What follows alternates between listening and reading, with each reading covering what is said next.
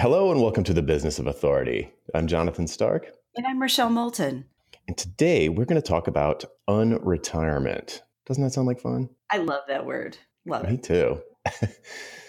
Let's dive in right away.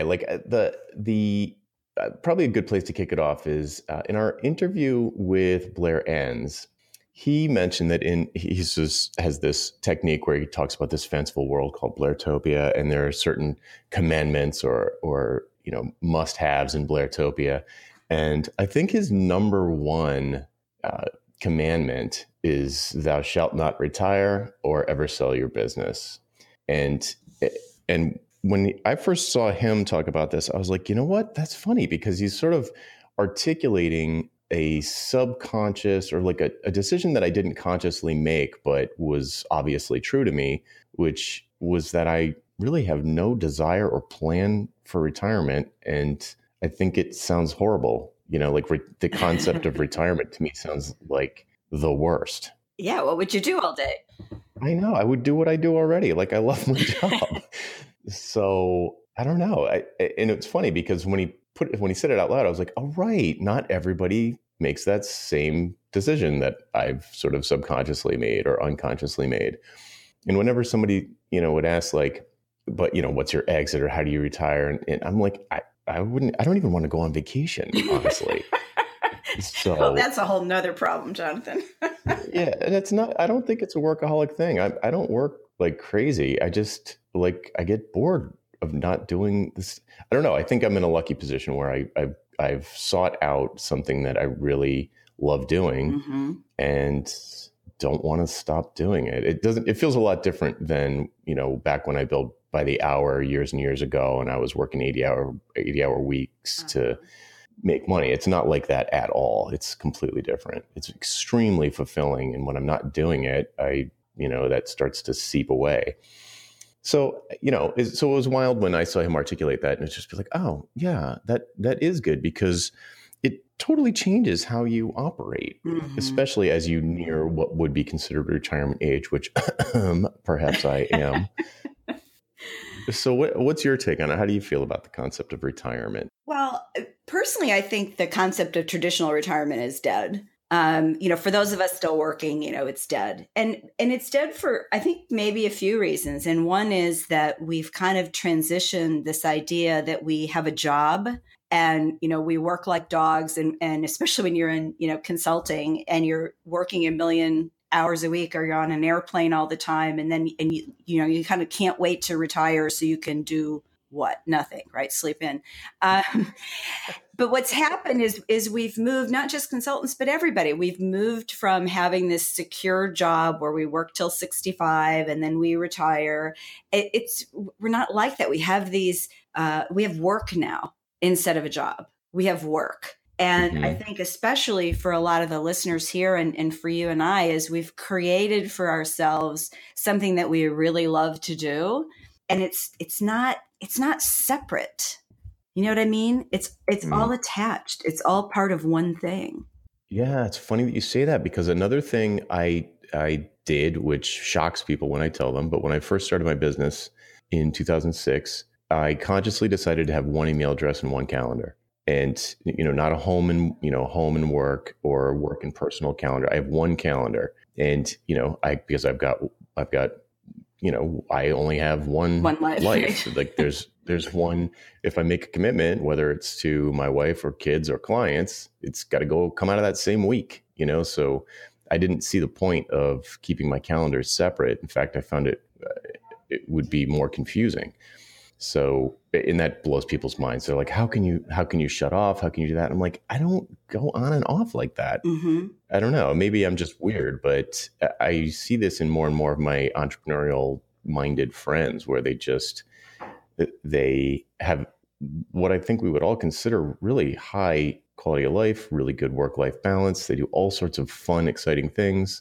And, but they don't just punch in at 9 and punch out at 5. Well, it's interesting because if I understand the generations correctly, what you're describing is actually a millennial mindset. You have one life and you work in and out of it. And I think, those of us who are more entrepreneurial minded are that way naturally. And then there's a whole generation coming up, behind us that just naturally look at life that way versus that's those segregated pods of life. It's funny. I was thinking back when I worked with a bunch of women who were all moms in the company I started a number of years ago.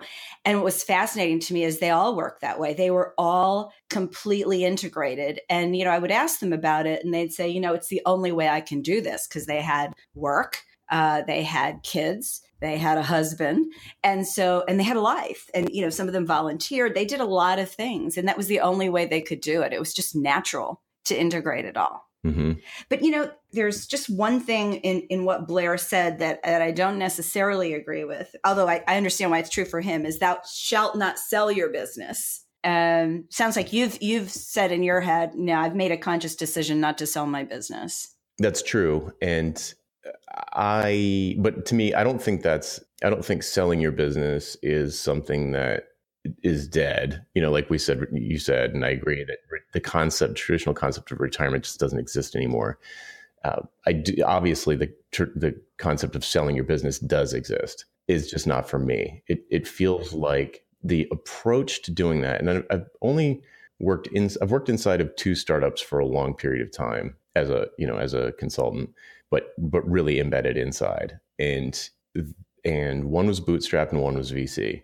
And the types of decisions, especially in the VC one, the types of decisions that you make sicken me. I can't, it's like, there's nothing wrong with it. It just sickens me. Like, I can't do it. I can't go to my customers and be, all like unicorns and rainbows, and this is going to be great. Meanwhile, behind the scenes, I can't wait to sell them to someone. It just grosses me out.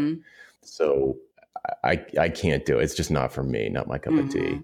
Well, now, if somebody came along and was like, I still couldn't do it. Like, my business now is not sellable on purpose. I mean, it's not that I purposely set out to make it not sellable. I just didn't make any of the decisions that I would have had to turn it into like this disconnected from my personality or my personal brand or whatever you want to call it. Right. It's me. It's not. It's you. It's totally you. Yeah. In my own case, I'm not interested in selling my business. And I'm with you. I don't think my business is saleable either. I also joke I'm not employable either. I've been running my own thing for so long. I don't think I could work for anybody else. But the question of being able to sell is something I think is a really strategic one that you ask and answer in the early stages of your business. And you may change your mind as you go along. The first business I started, it wasn't that I had the idea that we would sell it, but it was there in the back of my mind that I was creating a saleable asset. But our number one goal was we wanted to enjoy what we were doing. So we didn't cut those corners. I mean, we were so true to ourselves. It was ridiculous. It was fun. It was so much fun, but it wasn't fun when you're in a bigger firm where you're trying to make decisions. It's almost like you're trying to please shareholders versus your clients. And I think that's a lose-lose. When you're a consultant, your first duty is to your clients, not to your shareholders. Yes, it's exactly it. That you're serving 2 masters, and I just wouldn't feel like I could do a good job there. I've seen it enough, not, in addition to my experience, I've coached dozens, probably more than that, of folks who work inside startups in Silicon Valley. And it's the same story. Like the CEO's all raw passion, blah, blah, blah. Oh, Google bought all our clients, basically. And it's like, all right, like but as long, I suppose it's fine as long as you understand that that's what you're doing and you set out to do so. But fine, it's not my thing, but it's the reason Blair I think he has a little bit different reason for being against it, but his issue with the retirement, and he lumps the sale thing into it too. And he's specifically talking to principals of design firms. The problem with it is it allows you to put off making hard decisions. So as you get closer and closer to that done date, you've got, as he puts it, you've got one eye on the exit. You start pushing off the challenging decisions. You stop doing risky stuff. You stop doing things that are, well, I was going to say strategic, but it's risky. Like, you stop taking risks. And I see this in businesses that I consult all the time. If you're dealing with somebody who is in a traditional industry, I'm thinking credit unions, and they're getting ready to retire, the last thing they're going to do is take a risk, and Right. certainly not a big one. It Right. would be indefensible. So, anyway, we can probably agree that selling the business thing, we probably disagree with Blair in general, but the retirement thing is, I think it's slightly different. It Mm-hmm. reminds, what it reminds me of is sort of like organized religion. Like, suffer now for your reward later.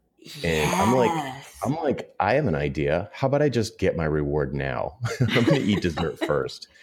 Well, you get it in your monetary. You get your monetary reward as you go, but you get your psychic rewards immediately, right?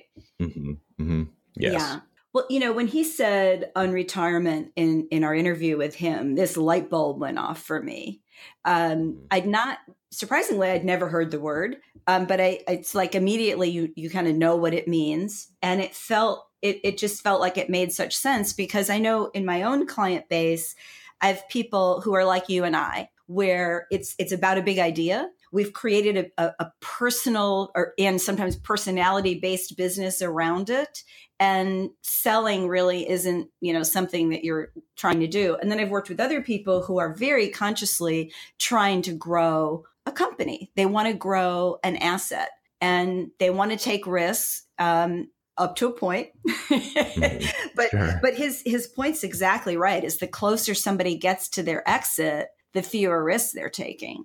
I mean, I'm thinking Hmm. of a woman I met. She's not a client, but she was telling me about her plan, and she had a 5-year plan, and she was, I think, 58. And she said, I think I've got 5 years left in me. And she laid out this, pretty detailed, risky for her plan on what she was doing next. But she was doing it all because she wanted to be able to sell that business in 5 years.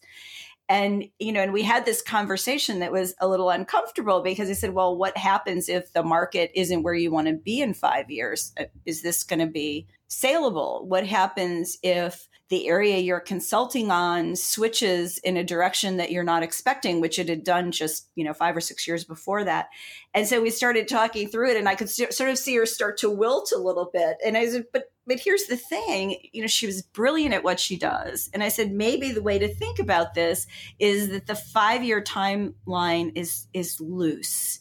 It's loose. It's tough these days to pin anything down to 5 years. And if she put all of her eggs in that basket, that feels riskier to me than just rolling with it and growing your business organically and strategically.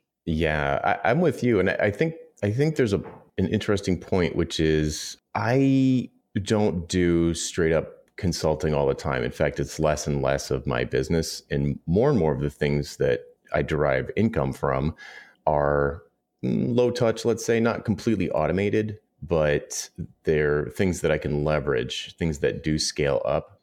So it's not like I do picture a future where my income continues to increase, perhaps in a faster than linear way that allows me more of what Alan Weiss would call true wealth, which is discretionary time. Mm-hmm. So I can always make another dollar, but I can't make another hour. Right. So I'm starting to feel like, as we talk through this, that the retirement mentality, if you want to call it that, is based on the presumption that what you do every day is toil, Yeah. and Yeah. that it's like, oh, I'm going to do hard work now and it'll pay off later. And it's like equating hard work with suffering. It's like, well, Mm-hmm. I feel like what I do is hard in the sense that someone can't just snap their fingers and replicate it, but it doesn't feel like suffering as I'm doing it.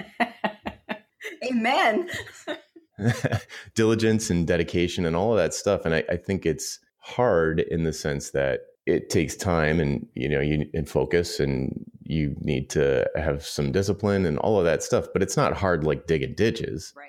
Right. Where like, oh, okay, in 15 years of whatever, like working on a printing press, I can finally retire and go to Florida or something. I don't know, but It's different.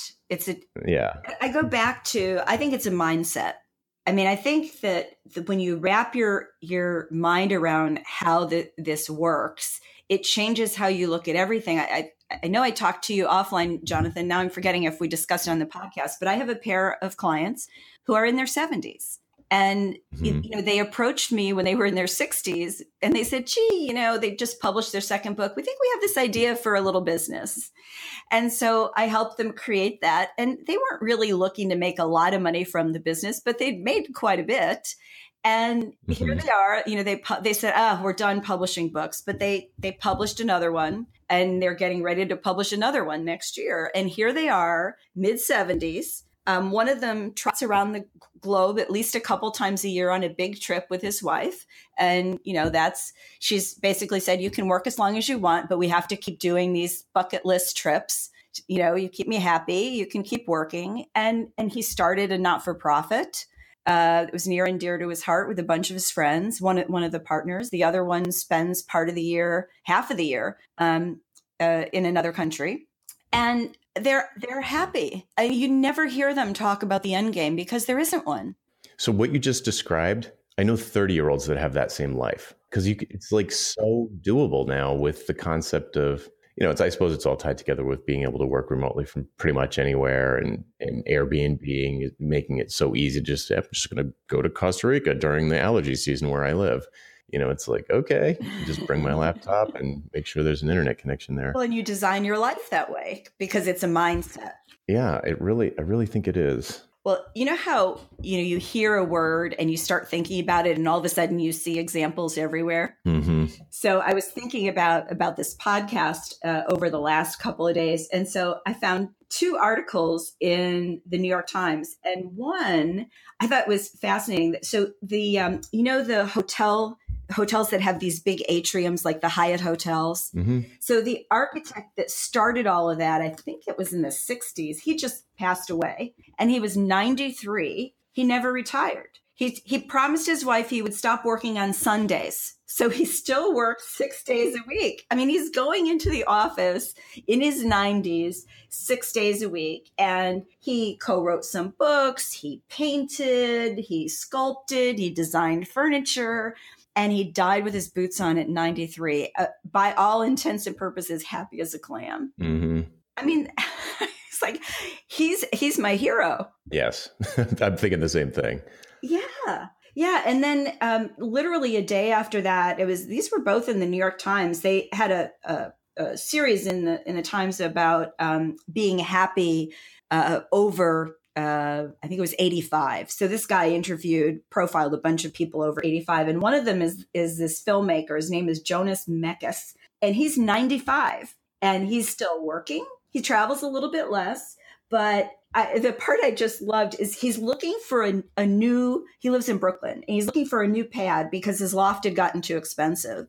And so the reporter was saying, well, gee, aren't you worried, at your age about moving? And he said, listen, he said, I've done a lot of things in my life, moving, to another apartment is no big deal. And so, he's 95. He just finished one book. He's got, I think 5 or 6, he said, that are almost ready. And he's working on some film projects. 95. Yeah. I just want to stress that this is not the same thing as workaholic. Yeah. I've seen that. It's not the same thing. And I suppose it comes down to, it's totally subjective, but as I look at how I spend my time, I'm doing more leisure stuff now, that stuff that is demonstrably not work, 3 hours of karate a week and going to the gym with a personal trainer twice a week for an hour each time, and getting massages and doing all this stuff that even in 2012 I wasn't doing. It's not just work, and PS, 2 kids, potty training one of them. I really don't want to give the impression that this is I've worked much, much air quotes harder in the past than I do now. I'm working way smarter now, which leads to another point that I think is important to make, which is if you build stone walls for a living, this is probably hard to not retire. Mm-hmm. something that's physically demanding in that way, you're just going to beat yourself into the ground.